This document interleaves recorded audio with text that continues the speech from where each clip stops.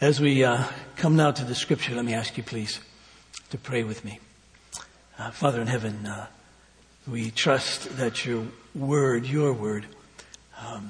builds up and it edifies. We trust that your word gives grace to all who hear. And so I pray now, God, that you'll do just that you'll build us up in your word. You'll bring grace to us. You'll give us a gift of grace that enables us to know you better and to live in such a way that is pleasing to you. So this I pray in Jesus' name. Amen. Turn to Ephesians, please.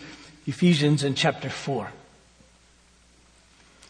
I want to read, as I've been reading, this passage beginning in verse 17 through the first couple of verses of chapter 5. So Ephesians in chapter 4, please. I hope this is becoming increasingly familiar to you. Ephesians chapter 4. This is the Word of God. Now this I say and testify in the Lord, that you must no longer walk as the Gentiles do in the futility of their minds. They're darkened in their understanding, alienated from the life of God because of the ignorance that is in them due to the hardness of their heart. They've become callous and have given themselves up to sensuality, greedy to practice every kind of impurity.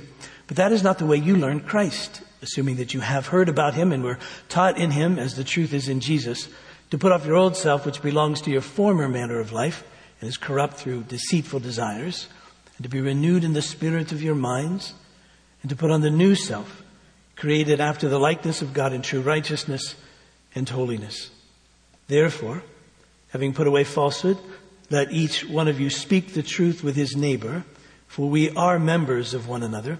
Be angry and do not sin. Do not let the sun go down in your anger, and give no opportunity to the devil. And let the thief no longer steal, but let him labor, doing honest work with his own hands, so that he may have something to share with anyone in need. Let no corrupting talk come out of your mouths, but only such as is good for building up, as fits the occasion, that it may give grace to those who hear. And do not grieve the Holy Spirit of God, by whom you were sealed for the day of redemption. Let all bitterness and wrath and anger and clamor and slander be put away from you, along with all malice. Be kind to one another, tender-hearted, forgiving one another as God in Christ forgave you. Therefore, be imitators of God as beloved children, and walk in love, as Christ loved us and gave himself up for us, a fragrant offering and a sacrifice to God. And together we say, the grass withers and the flower falls, but the word of the Lord remains forever. Now, this particular passage that we find before us, the whole of it, of course, is Paul laying out for us how we are to live. I want to take up, God will help me, just a couple of verses, 29 and perhaps 30 if we have time. Let no corrupting talk come out of your mouths, but only such as is good for building up, as fits the occasion, that it may give grace to those who hear. And do not grieve the Holy Spirit of God, by whom you were sealed for the day of redemption. Now remember that Paul is speaking to us about our calling, what we mentioned last Sunday in particular, our primary calling. We have many vocations as human beings, as Christians particularly, but here's our primary calling, this call to believe, this call to faith, this call to eternal life, this call to live in the kingdom of God, this call to be a part of the household of God, this call to be a temple wherein God makes his dwelling. Right? That's his call to us. So when we hear that word call, we realize that this is coming from outside of us. And that's Paul's whole point in Ephesians, especially the first 3 chapters. That it's God who does this calling, and he must, because we can't call ourselves to this, because he says to us we're dead in our trespasses and sins.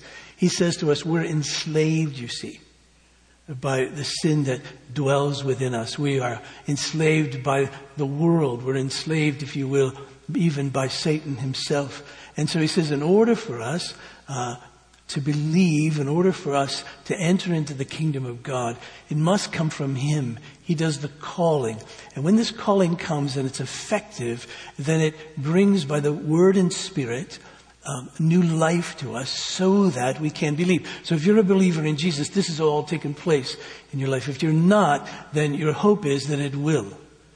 That God will call you in such a way that you'll hear this word and believe and therefore enter in. It's the same kind of notion that Jesus spoke of when he said, no one can come to me unless the Father draws him. It's the same kind of notion, you see, same kind of idea. It comes initiated by God, and it comes in such a way for those who come to believe that it brings life to them, life out of death, freedom from being enslaved. The power, you see, of this word that comes to us and it calls us, you see.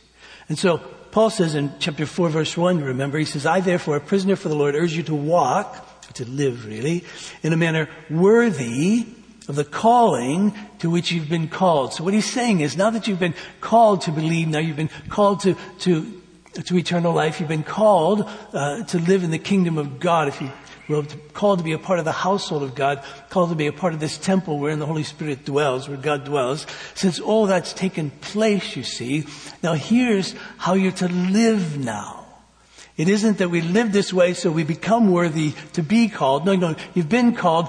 This has already taken place. You've already been, in the language of the Bible, saved.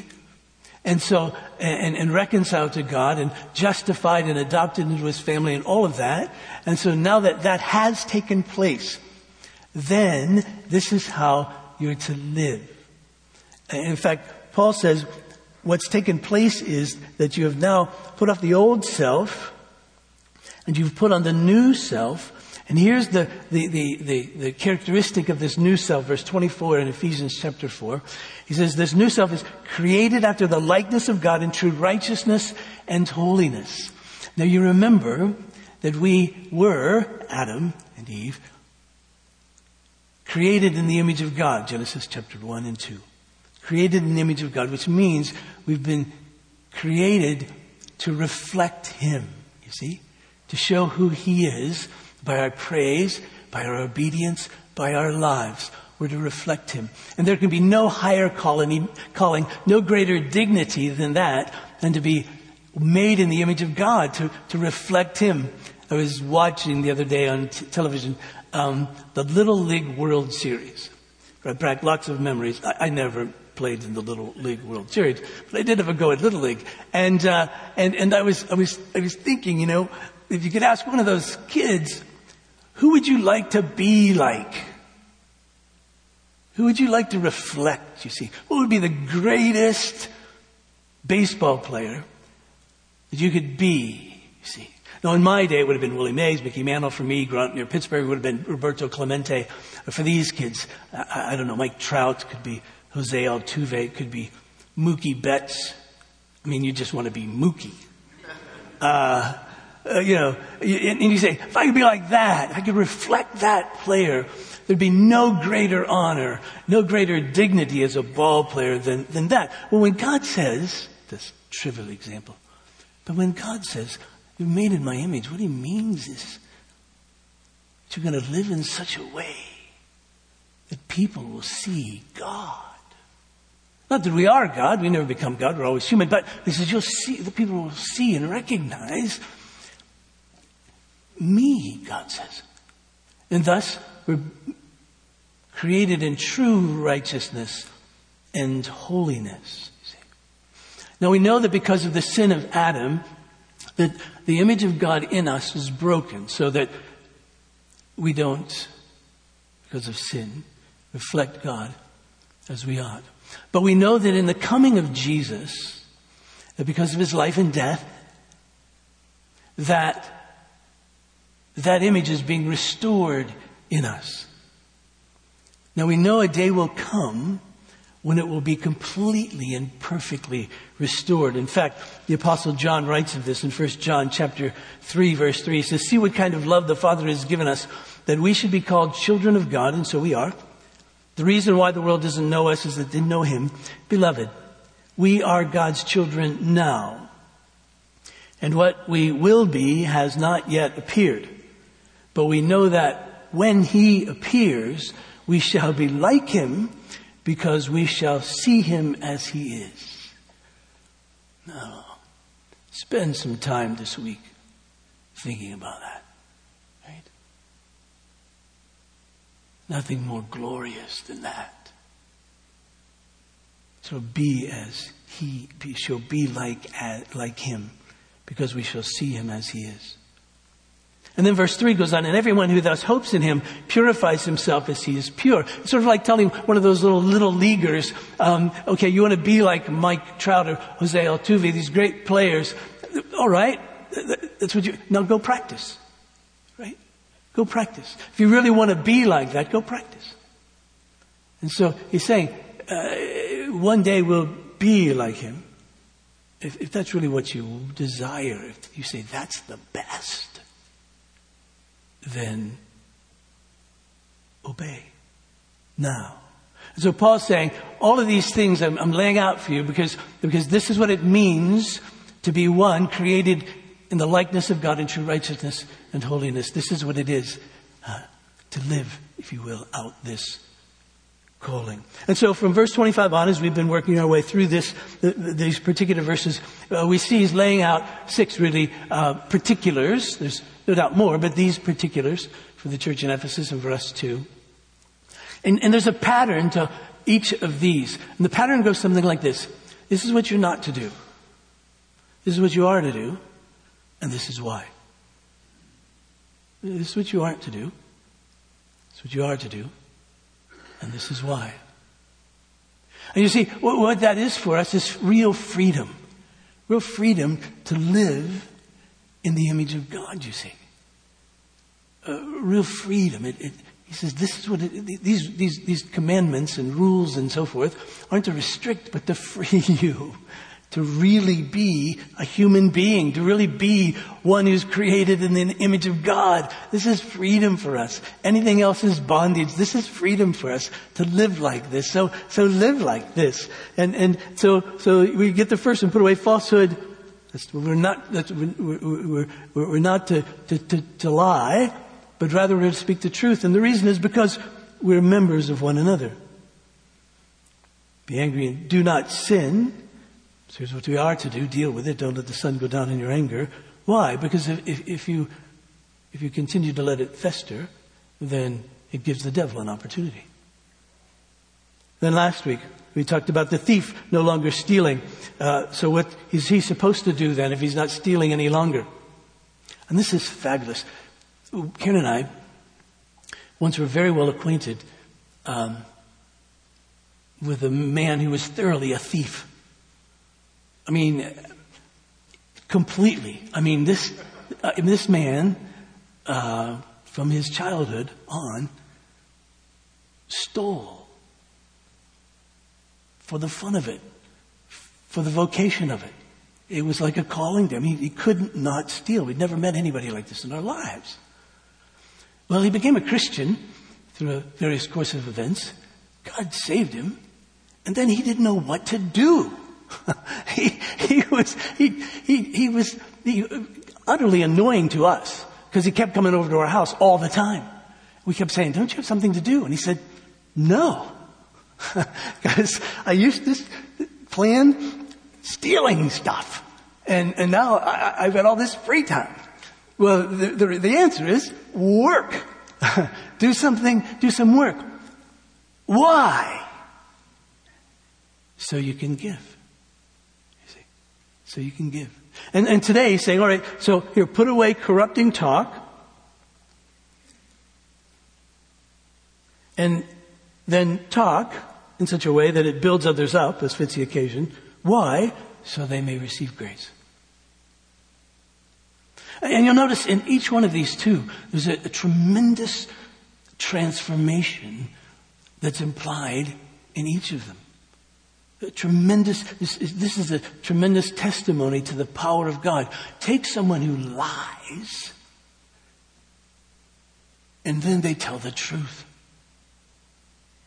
Take someone who lives a life of deception and falsehood, if you will, and take that person then who lives a life of honesty and authenticity and truth. That's a complete transformation, you see.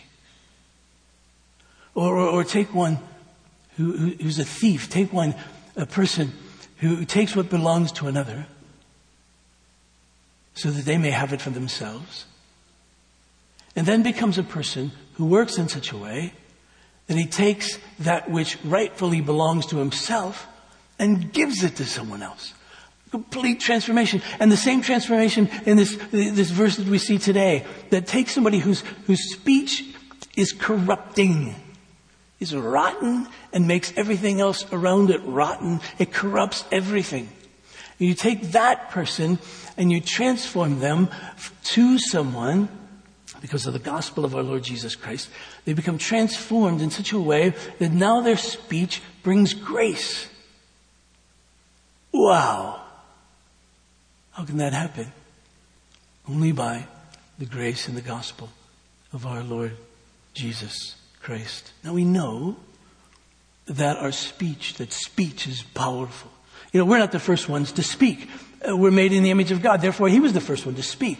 The Bible opens with God speaking, and He speaks the Word, and His Word, of course, is powerful. It creates. We read about that in our responsive reading this morning in Psalm 19. The heavens declare the glory of God, and the sky above proclaims His handiwork. Day to day pours out speech, and night to night reveals knowledge. We see it, you see. In fact, Paul picks up on this in Romans in chapter 1, and he says that because of this great creation, God speaks, communicates, and so therefore we're all without excuse. No one can say, you never told me. He says, well, yes, I did. I told you, here I am.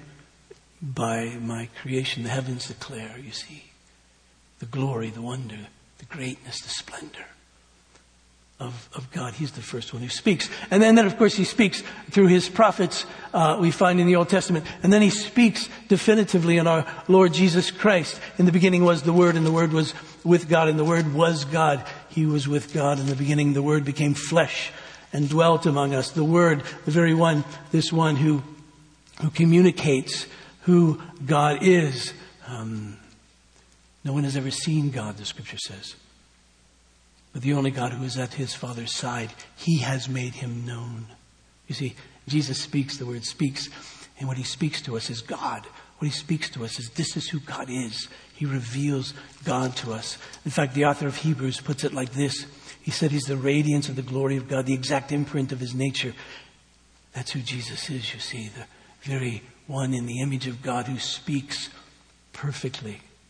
Oh, that is true. And then, of course, by way of His Spirit, He continues to speak to us by way of the Scripture. So God communicates, God speaks, we speak. One of the distinguishing features of a human being is that we communicate as we do. And we speak. And express ourselves. And just in the same way that as God speaks, He reveals Himself. As we speak, we reveal ourselves. Jesus said, out of the heart, the mouth speaks. And the danger of that, of course, is that when the image of God broken in us comes out, it's evil. So what Paul is saying here is, as the new self, your speech should reflect, my speech should reflect that new self that's been put on, not the old self that's been put off. That's the transformation, you see. That's the transformation. I read earlier this morning in our liturgy that from James in chapter 3, and I just weep before that passage generally, because as convicting as it is.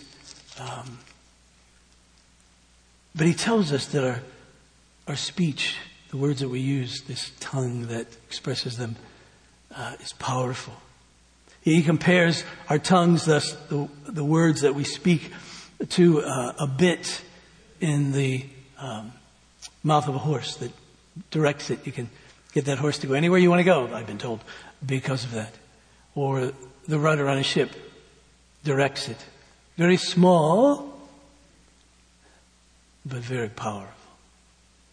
Very small, but very powerful. In fact, of all the things that are spoken in the Proverbs of our speech, and there's many, many references to speech in the Proverbs, perhaps chapter 18, verse 21 sums it up. This one phrase, death and life are in the power of the tongue. I suppose it would be true if you're a judge, you can condemn someone. But we understand what Paul is saying there in this figurative kind of way, that how we speak to one another can bring life. How we speak to one another can destroy. We get that. We realize that. I mean, one of the most powerful words, it seems to me, that we say is simply the word hello. Have you ever thought that? How much a hello has directed. Some of you chose to continue to come to our church because when you walked in the door, somebody said hello. And it changed everything. Right? Just changed everything. You go, wow, they recognize that I'm actually here. That's really nice. I'll never forget, my family moved from a small town in Pennsylvania when I was 15 years old, and to Fort Lauderdale, Florida. And so you can just list the changes that took place in my life at that point in time in every way. And I've not been known to be terribly outgoing, although I've really progressed since then. So you can only imagine what I must have been like. And I still remember to this day going into a gym class, as we called it, PE class. And some kid said hi to me. His name was John Audette. I have no idea where he is today. I don't even know that I saw him after that day, but I'll never forget him. Changed everything. Changed everything, you see. The power of just that word. Think of your own life. What are you doing today that you're doing just because somebody said to you at one point in time, you're really good at that? And what aren't you doing today that you once did, but you're not doing it because when you did it, somebody ridiculed you or embarrassed you or said, you really shouldn't do that. You're not good at that. I mean, think about that. Just those words of direction. The words can shape our identity. They can encourage us. They can tear us down. One psychologist has put it like this. He says, your self-image is the sum of all verdicts spoken over you during the course of your life. Your self-image is the sum of all verdicts spoken over you during the course of your life. Now, that may be a bit of an exaggeration. The hope, therefore, is that we listen to God's verdict about us and that shapes us. But we know that His word can be drowned out by the words of people.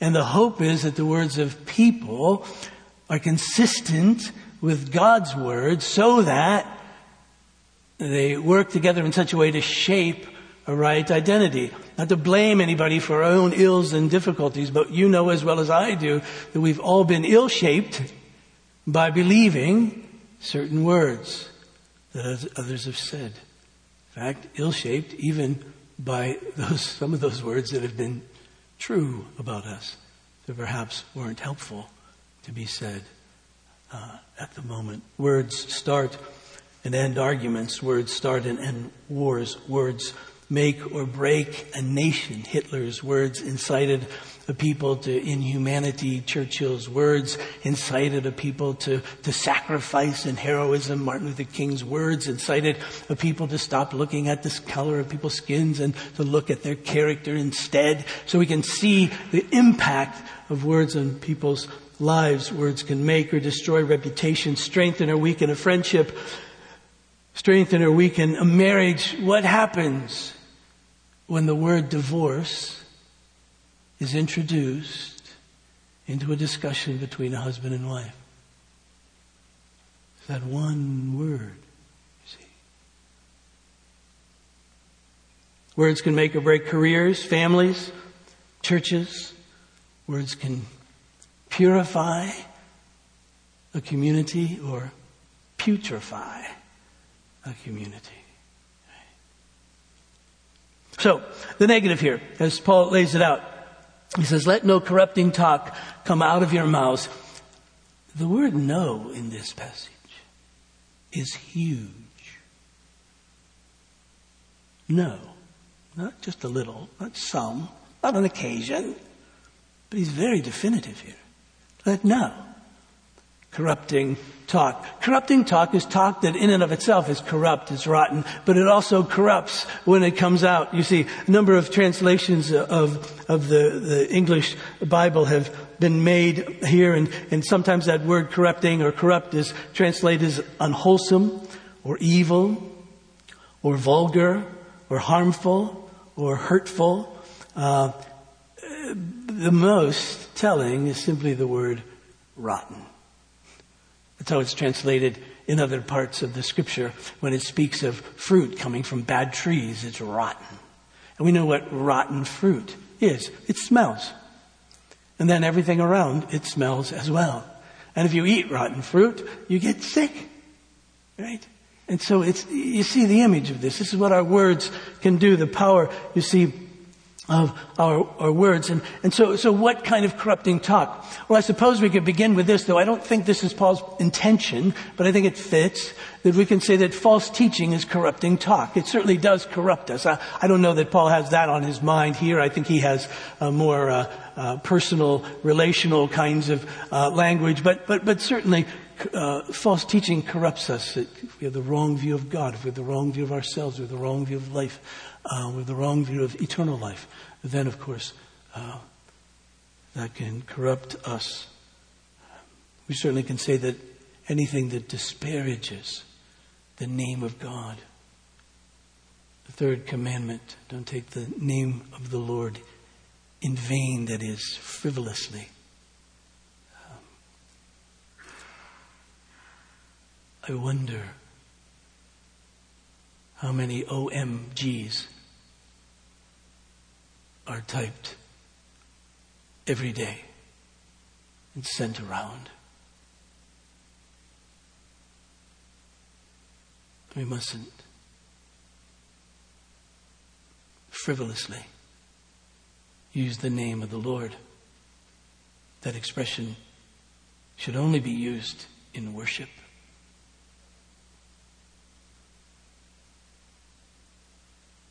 Or sometimes even that which is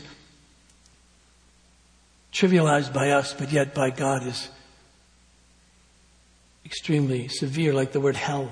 Be careful with the word hell. It's real. Hell is a real place. You see, I shudder even to think of it. So we should be careful on how we trivialize the word hell. Certain words that we use to describe that which is sacred. Fascinating to me that there is a word that describes sexual intimacy in a way that's crude, that seems to be used in every form of speech in our country. And yet God has said sexual intimacy is good and pure between a husband and wife, and yet that word seems to be everywhere. But of course then there's what we would expect from this. We shouldn't gossip, of course. Our dear friend Jerry Bridges defines gossip like this. He said gossip is the spreading of unfavorable information about someone, even if it's true. The spreading of unfavorable information about people, even if it's true. We just have to be cautious. Now, sometimes we may have to do that in certain contexts and situations, but we have to be very careful when we do that. We're not gossiping. It's not an ego thing. We're not putting ourselves over above the other person. Somehow it can only be for their good, which again is a very dangerous thing. The problem, of course, when we live in a community, if we live in a community where there's gossip, there can be no real unity, right? It's impossible. Because then people can't live out their lives honestly. People can't really live out their lives in such a way that might expose their weakness, because if their weakness is exposed, then it's exposed to everybody and they become the talk of the town. Worse that, they may become the talk of the church. And so there's no real way, you see, to live in unity when there's gossip. I've said this a million times because I believe it's true. That we're not a gossiping church. I trust that's true, but that's my sense of it after almost 30 years of being in your midst. But I think that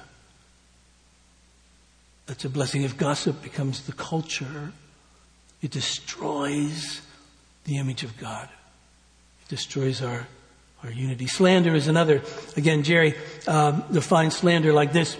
He says, making false statements or misrepresentations about another person that defames or damages that person's reputation. So making false statements or misrepresentations about another person that defames or damages the person's reputation. If I could just quote from him a little more elaboration on that, because he says it better than I could. This comes out of his book called Respectable Sins, which is simply a larger version of the conviction that comes from James chapter 3. He isn't saying that there's any sins that are respectable. He's saying these are the ones that we put up with in our own lives. He says, but the Christian slander.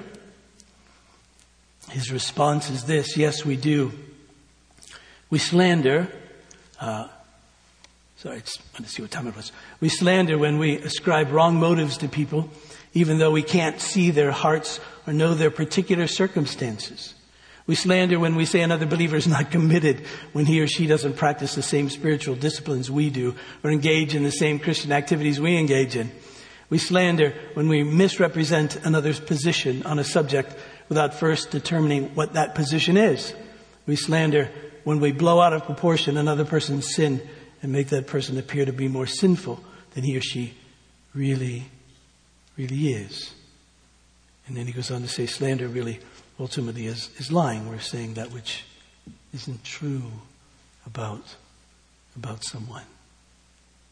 These rotten, unwholesome words could simply be critical speech. That doesn't mean we can't evaluate. That doesn't mean we can't discipline. That means we can't correct. That it doesn't mean we can't go to somebody with difficult words and say, this is sin in your life. It doesn't mean that at all. But there can become a culture in a community, in a church, where everything just is criticized and critical speech happens where no one can really feel safe. Harsh, harmful words that can cut down, name calling, if you will, words that embarrass others. How many times has a young spouse come into my office in tears saying that her husband makes her the butt of all his jokes, and she doesn't know how to tell him how much that really hurts.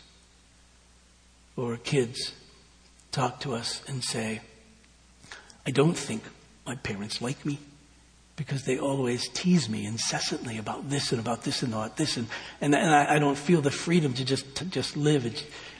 Everybody laughs, so I have to laugh with them, but it really does hurt. You know that old expression, at least I used when I was a kid, sticks and stones can break your bones, but names can never hurt you? You know that's not biblical at all. Broken bones heal way faster than harsh words. So we must, you see, be careful. There's a danger, of course, to live in a culture where there is corrupting speech, where it becomes a way of expression, whether that's in a family, whether that's in a church, or whether that's true of a nation. When that happens, the dignity of human beings is repressed and disgraced, you see. In fact, I was reading a sermon by Martin Lloyd-Jones, a friend of mine. I never met. He's way dead, but anyway, seems like a friend. But he preached this sermon on this text 60 years ago. Here's what he said. He says, I could very easily digress at this point to call your attention to the obvious increase in this kind of thing, that is corrupting speech, in the life of our own and other countries. He lived in England, but 60 years ago. People use terms in public that no one would have dreamt of using 40 years ago. Have you not noticed it coming into articles and journals, not only in newspapers? Is it not happening in general? The curious tendency to be daring, indeed it has become so customary that it's no longer daring or shocking. And it is becoming appallingly common. Even in journals of repute, one cannot but notice the curious sad decline that is so evidently taking place. You see, when we live in a culture of corrupting talk, it corrupts. It corrupts. So the positive. The apostle says, okay, no corrupting talk. So here's what you're to do. You're to speak words. Your talk is to be good for building up as it fits the occasion. Now see the transformation. The transformation from it's being corrupting to now it builds up, to now it encourages, now it brings hope. Again, even if we're saying difficult things to people, hard things to people, we do it in such a way that builds them up. And notice, part of the transformation is that we've moved from thinking of ourselves when we speak to be heard, speak because I got something to say, speak because this came into my mind, speak because I want to say this, to now we're actually thinking of the person who hears us. You see the difference? Going from thinking about myself, now I realize I'm actually talking to someone. I'm talking to perhaps one, maybe a group of people, and what should be on my mind isn't simply what I want to say, but what is best for them to hear. And so everything changes, you see, from self-centeredness, thinking of my own interests, that now I'm actually thinking of their interest. So much so that Paul says, building up another as fits the occasion, as fits the circumstance, as fits the situation. Now, when he says that, he's not talking about what some of you might think of, that there was an idea, still exists though, in certain ways, called situational ethics, where the morality of something, the right or wrongness of something depends on the circumstance or the situation. So it changes all the time. There's no absolute. No, Paul isn't saying that at all. He's saying that there is an occasion for you talking. It's right here and now. And so is what you're saying fitting to the occasion? First and foremost, have you taken into account the person you're talking to? Do you know their situation? Do you know their life? Do you know where they are in life? I trust that you spoke differently to your 5-year-old about something than you would speak to your 25-year-old about something. Right? Because what can they handle at that age? Where are they in that place of life? I trust you say different things to someone who's grieving to someone who isn't. That's why I say there's many things, many hard things we need to take up when life is good. Right? Because we can hear them then. And they prepare us for when life is difficult. Because when life is difficult, that may not be the most opportune time. It may feel like it, but may not be the best time to speak deeply and directly into that situation. In fact, it may be best in situations like that to say absolutely nothing, even though there's a ton that could be said. And you may have to hold your tongue for a while for the right occasion, the right circumstance. Does it fit the occasion in the sense that are you too intense or not intense enough? Are you making too big a deal about this or not a big a deal about this enough? When you get older, young parents come to you all the time and they say, this is going on in the life of my kid. And very often the next sentence, should I be worried about this? And I say, what do you think? Well, I think I should really be worried about this. And sometimes they go, you know what? It's not that big a deal. And other times I say, what do you think? They go, I think this isn't a big deal. And I say, trust me, that's a big deal. Right?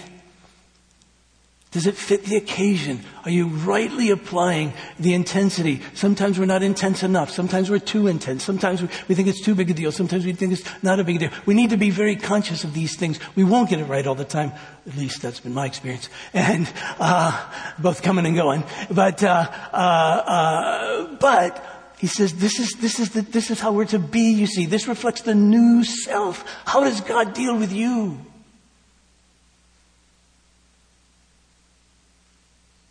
He builds you up as fits the moment, as fits where you are in life. He's really good at this. Well, sometimes we don't think he is. Sometimes we think, God, you're making too big a deal of this. And sometimes we don't even notice, and then later we sense his prodding, you see, his correction, his word to us.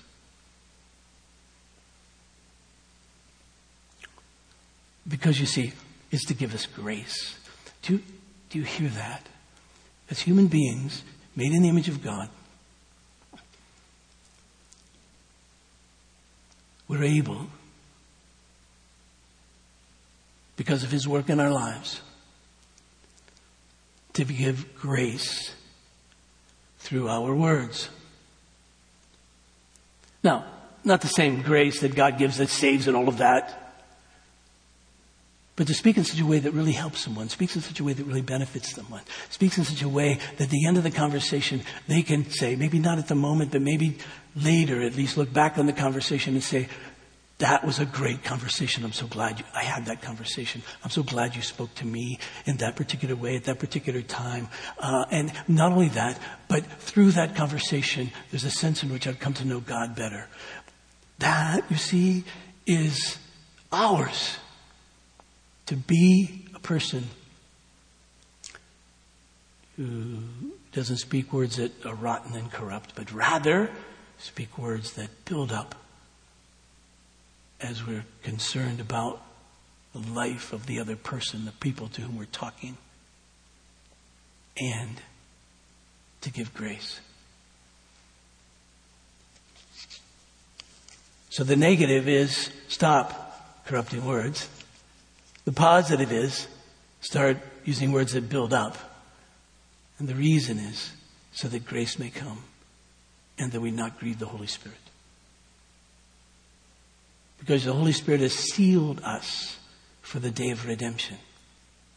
Sealed us, which means, we learned this from chapter 1, verse 13. We're sealed with the Holy Spirit, meaning that the presence of the Holy Spirit in our life is God's seal, his stamp, that he says, you're mine. I'm in and with you. That's his stamp, his seal upon us. And you see, when we speak or act in a way that's inconsistent with the presence of the Holy Spirit in us, he is grieved.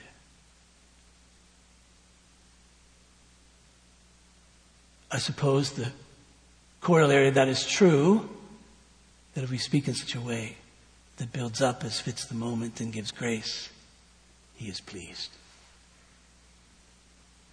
Let's pray. Father, I pray for me and for us that this expression that we heard earlier in the service, that the words of our mouths and the meditations of our heart would be acceptable in your sight, O Lord, our rock and our Redeemer. That is our prayer.